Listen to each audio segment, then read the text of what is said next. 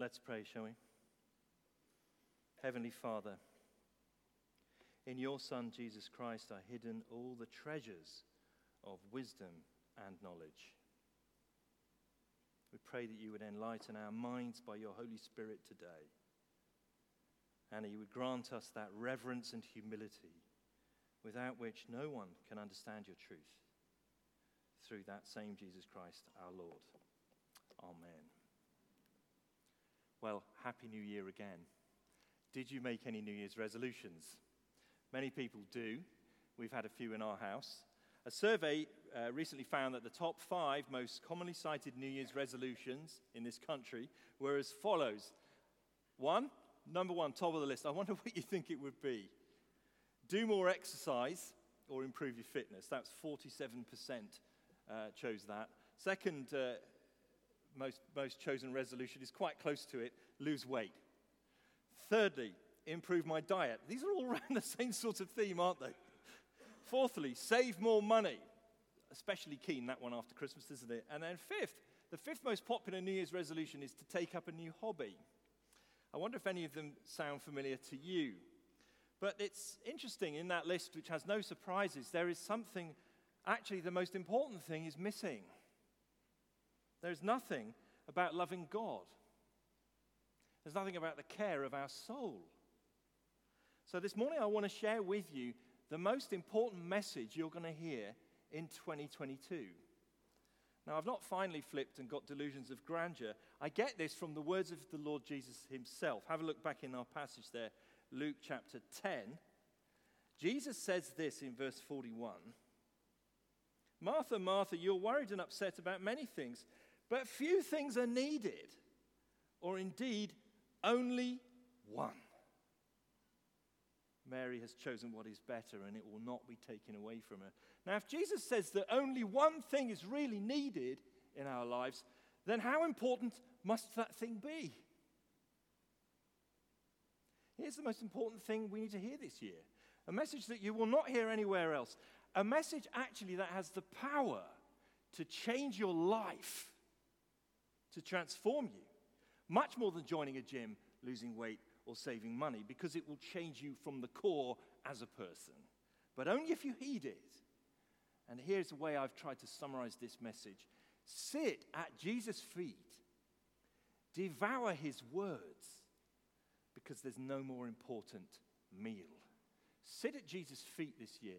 Devour his words, because there's no more important meal. Now, this story of Jesus that we find here in Luke's Gospel, chapter 10, Luke, let me give you a bit of context. Luke has spent the first 9 chapters of his Gospel, and they're very long chapters, answering the question, who is Jesus?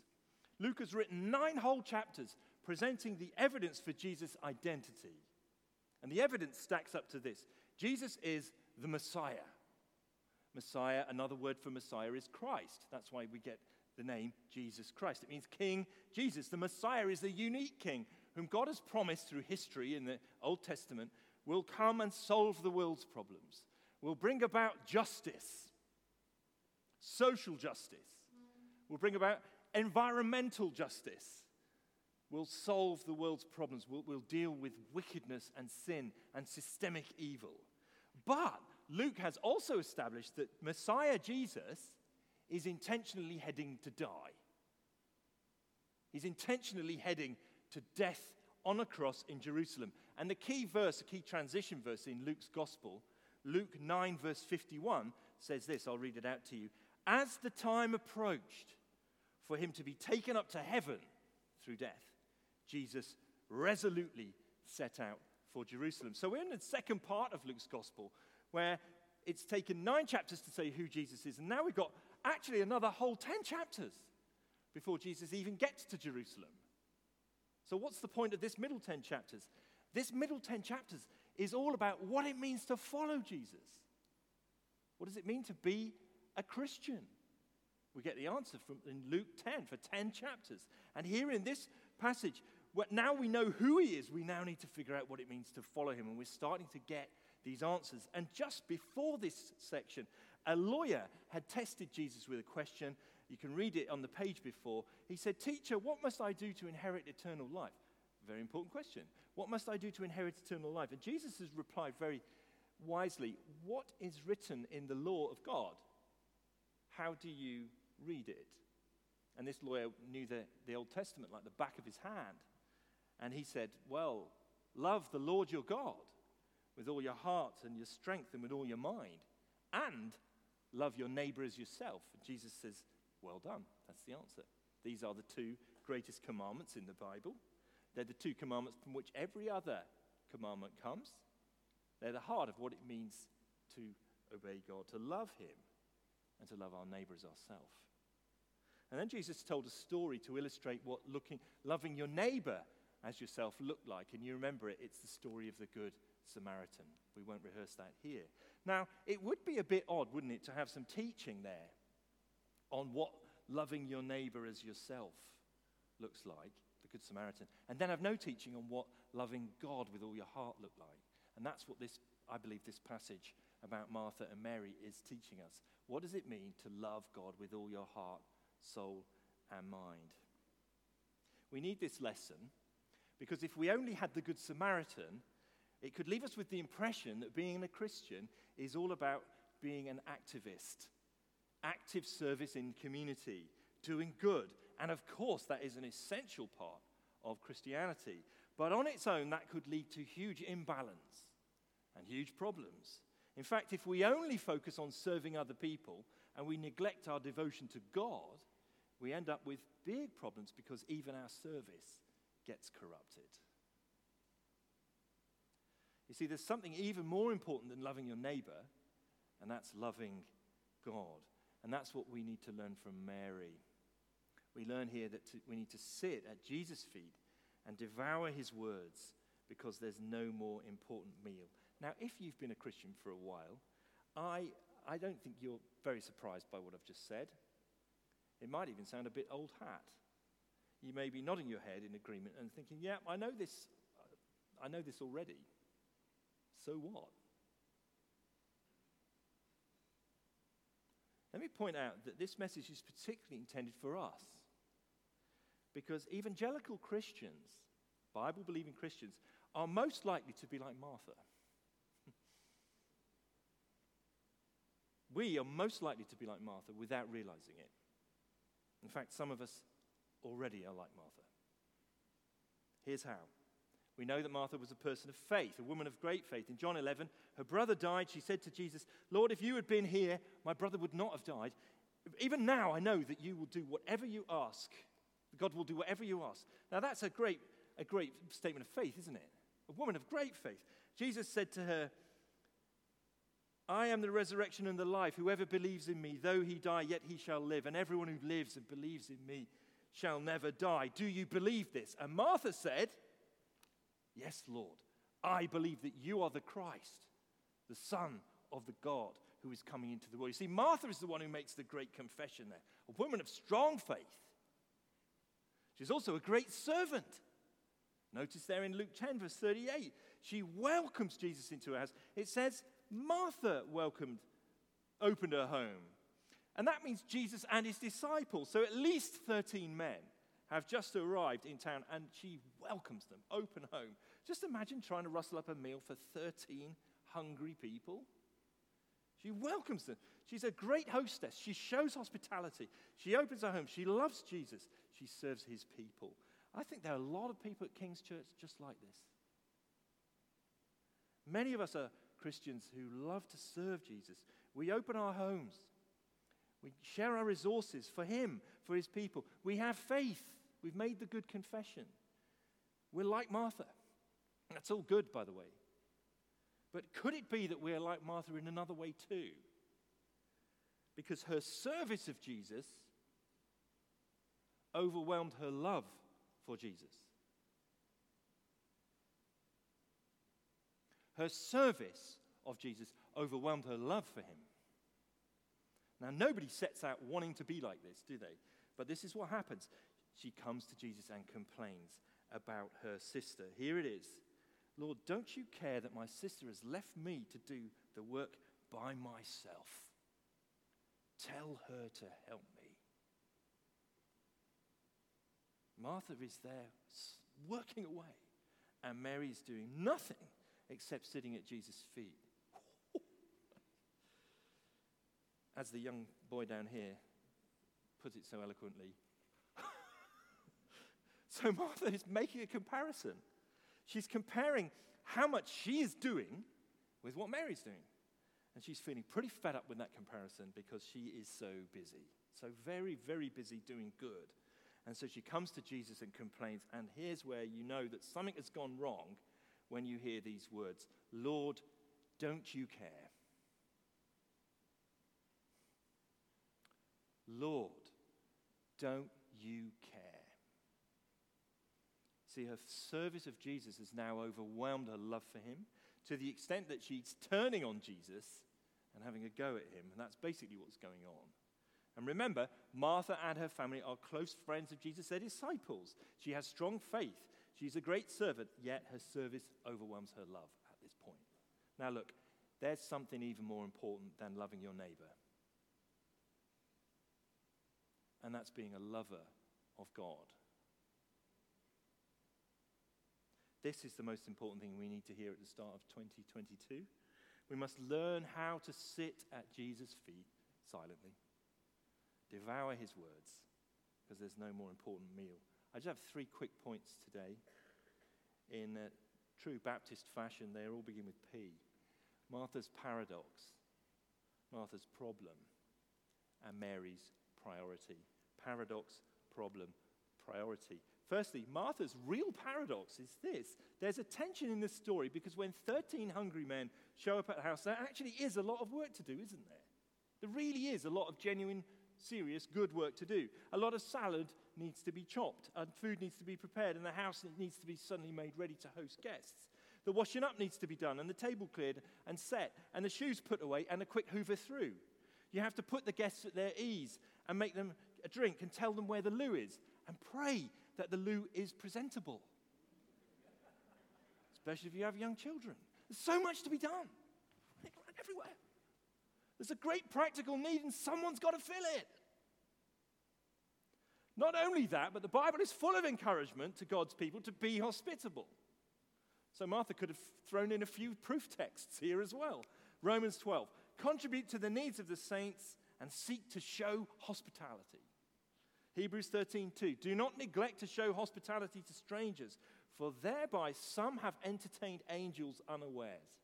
Do you know, if we've ever entertained an angel, I'm still unaware of it. But anyway, we keep doing it. 1 Peter 4 verse 9. Show hospitality to one another without grumbling. So here's Martha's paradox. We can feel her frustration, can't we? There's so much to be done, and there always is so much to be done, isn't there? The church community. We moved here in the summer. I've been serving this church now for 2 months. We are constantly blown away by how much service is going on at King's Church and through this community outreach arm, the centre. Extraordinary range of things that happen here. Just mind-boggling. I don't even know the full extent of them yet. So much to be done, and it's all good. Life is overwhelming, isn't it? It has to be done, and the Bible tells us to be hospitable. So Martha has a real paradox. She's absolutely right to be serving and looking after these guests she's kindly welcomed. She needs to do it. She can't just drop everything, but she has a real problem too. Secondly, a real problem. The problem is not that there's something inferior about practical service when compared to other forms of Christian service, like studying or teaching. And this has to be said.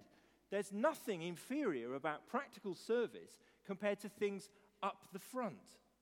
But it's so easy to drift into that, and we kind of imagine that if we're here doing this sort of teaching or playing music or speaking, that somehow that's more important than what's going on practically. It actually isn't. It's all service. And service in the Bible is called ministry.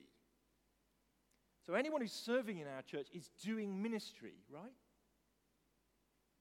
We don't have this two-tier thing. This is not saying that what Martha is doing is inferior.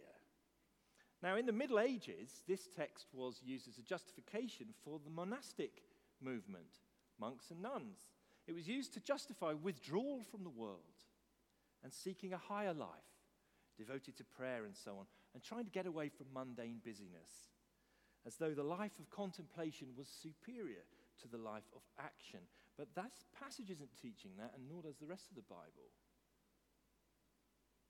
The problem isn't that service is somehow inferior, nor is the problem that Martha is a perfectionist. She's the kind of person who's uptight about everything, trying to make everything perfect, and as a result making everyone else feel uncomfortable. She has to load the dishwasher.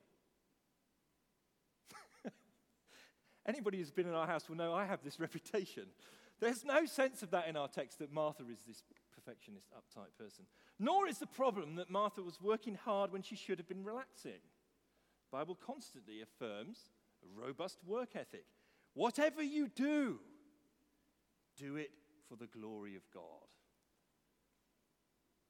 Whatever you do this week, do it for the glory of God. If your main ministry at the moment is raising children, which is a 24/7 occupation, it is the most exhausting work, isn't it? But it is God glorifying. Do it for his glory. Change a nappy for God's glory today. Woo! We had 10 years of nappies. Solid, not the right word to use. Then we had a break, and then we had another child. Yeah. If your role this week is going to work some capacity, do it for the glory of God. If your role now is not to work, but to spend time in retirement, use your retirement for the glory of God. Whatever we do is for the glory of God. The Apostle Paul actually says at one point, by the grace of God, I worked harder than any of them. Grace is freely received. You don't have to work for it. Because of God's grace, he says, I worked harder than any of them. So there's not a problem here with working hard. So what is the problem? The problem is priority. She has let her service of Jesus overwhelm her love for him. And how easily we can do that. And I've done it in my life many times, friends. And maybe you have too. Look at the symptoms. Verse 40.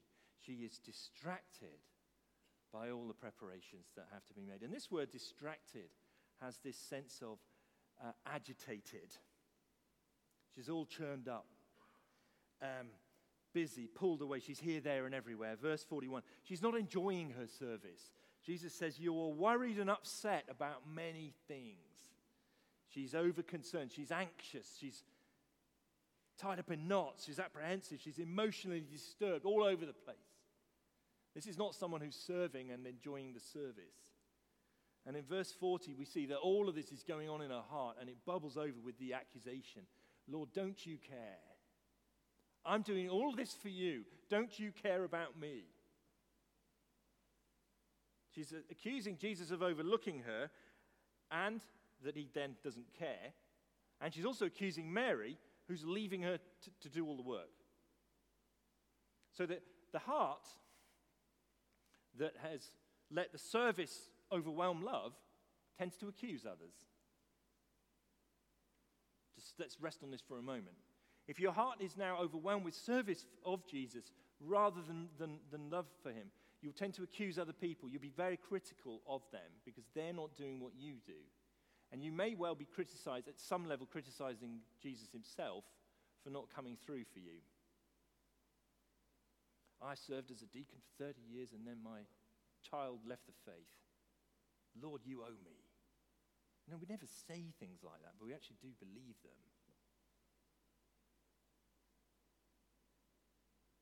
So what started out here as joyful hospitality has now turned into anxious worry and has turned into self-pity. And that then burns into anger for others. The problem is not service. The problem is the heart. She's let her service of Jesus overwhelm her love for him. And we can do this too. Have you ever felt like this? Let me ask you, friends, is there any area of your life at the moment where you are serving Christ and you are comparing with other people and resenting? You're worried and upset and you're saying, Lord, don't you care? Do you ever think, why do we always have to use our house for hospitality? Food costs money, you know. And I'm fed up of cleaning the house. And bless you. Why do Christians use so much loo roll?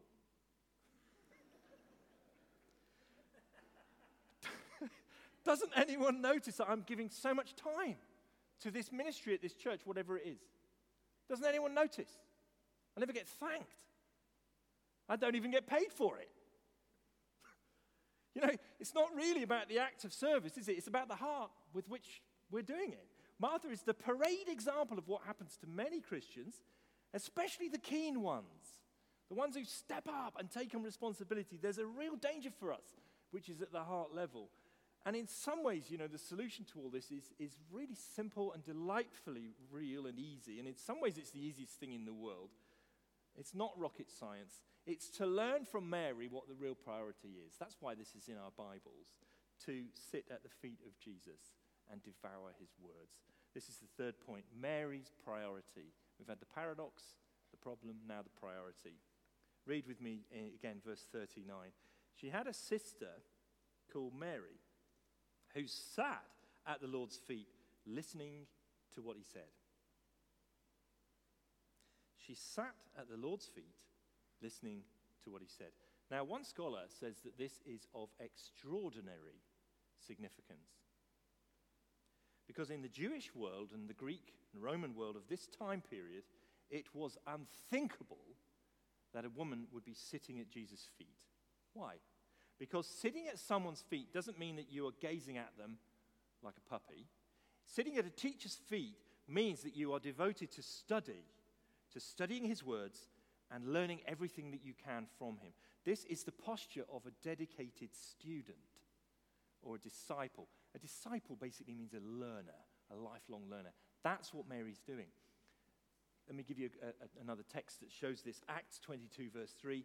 Paul says, I am a Jew, born in Tarsus in Cilicia, but brought up in this city, educated at the feet of Gamaliel, according to the strict manner of the law of our fathers. So Paul says, I was educated at the feet of Gamaliel. That's the posture of the student. And this is what Mary was doing, and it was quietly revolutionary for that time. Jesus has done something radical here. He's accepted Mary as a student. He's crossed the line in the ancient world, and she's crossed into the men's world. She is hanging on his every word so that she can grow in her love for God. And that's the real priority. The first and most important commandment, love. Love the Lord your God with all your heart, mind, soul, and strength. And we can only do that if we're growing in relationship with him, can't we? I mean, an ongoing, living, organic, day-by-day relationship that grows as you get older. And we can only do that if we're sitting at Jesus' feet, metaphorically, and feeding on his words. Now, Jesus actually here uses a play on words. He says, Mary has chosen what is better. Literally, he says, Mary has chosen the better portion. It's like a food word.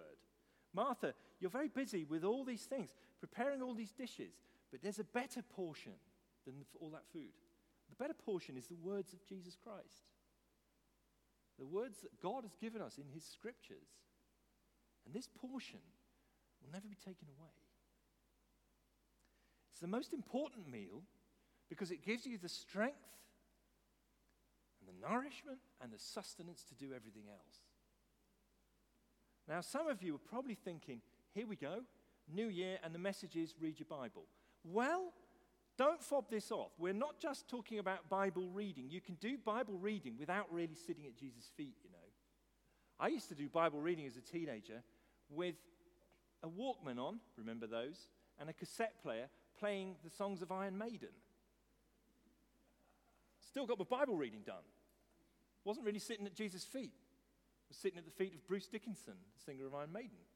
You know, we're not just talking about Bible reading, we're talking about relationship where you sit with Jesus silently in his presence and take his word and sit with it. Now just think about relationship here. Think about the function of words in your closest friendship, your closest relationship. The only thing that keeps your friendship alive and growing with somebody is communication, isn't it? You stop communication, it effectively pauses it. Listening, talking. We listen to him in his word. We talk to him in prayer. And when you stop that, the relationship actually doesn't just pause, it starts to go back, it starts to wither. Mere acts of service don't cut it. Because many of us our temptation is that we will serve rather than sit. I speak to myself. I would much rather serve, do something, than sit at Jesus' feet. And the trouble is we get full and full and full of service, and the heart begins to wither. Without devouring the words of Jesus and feasting on them in his presence, we don't have enough strength to sustain our service.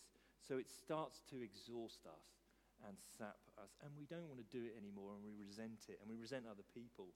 Without devouring the words of Jesus, we make these comparisons, and we start to blame and resent others. I'm doing all this. Think it's all about me. What about them? And without devouring the words of Jesus, we become overwhelmed with our own service. It's too much, and it leads us to anger and even bitterness. We forget who it is that we're serving.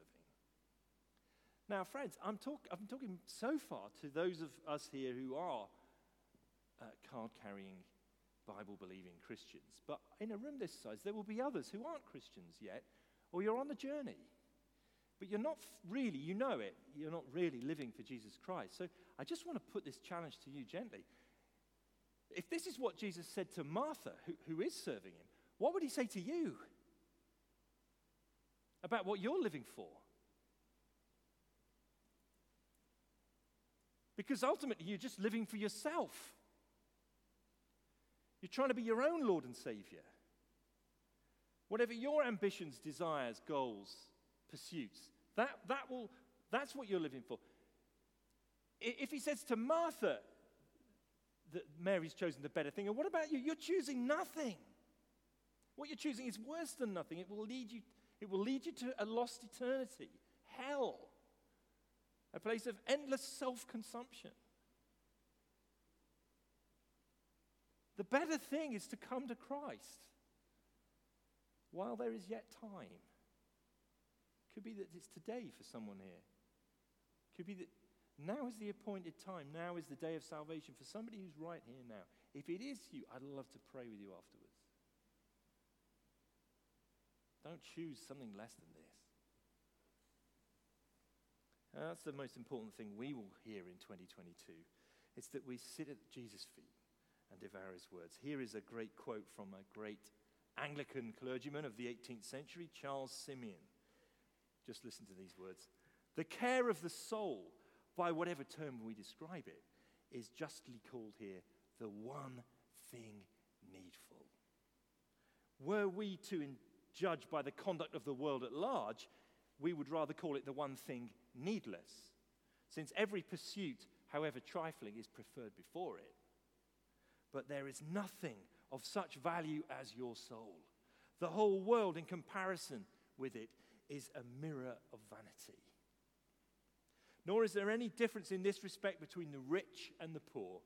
The souls of all are of equal value in the sight of God. All are equally concerned to secure eternal happiness. There's no situation where an attention to spiritual interests can be dispensed with. No situation where in the concerns of eternity should not be uppermost in our minds. Other things may be desirable, but the care of your soul is needful. Absolutely, universally, and indispensably needful. Here's another way of putting it. Will you resolve that whatever happens this year, you will grow as a lover of God? Will you resolve that whatever happens this year, you will grow as a lover of God? Let's pray.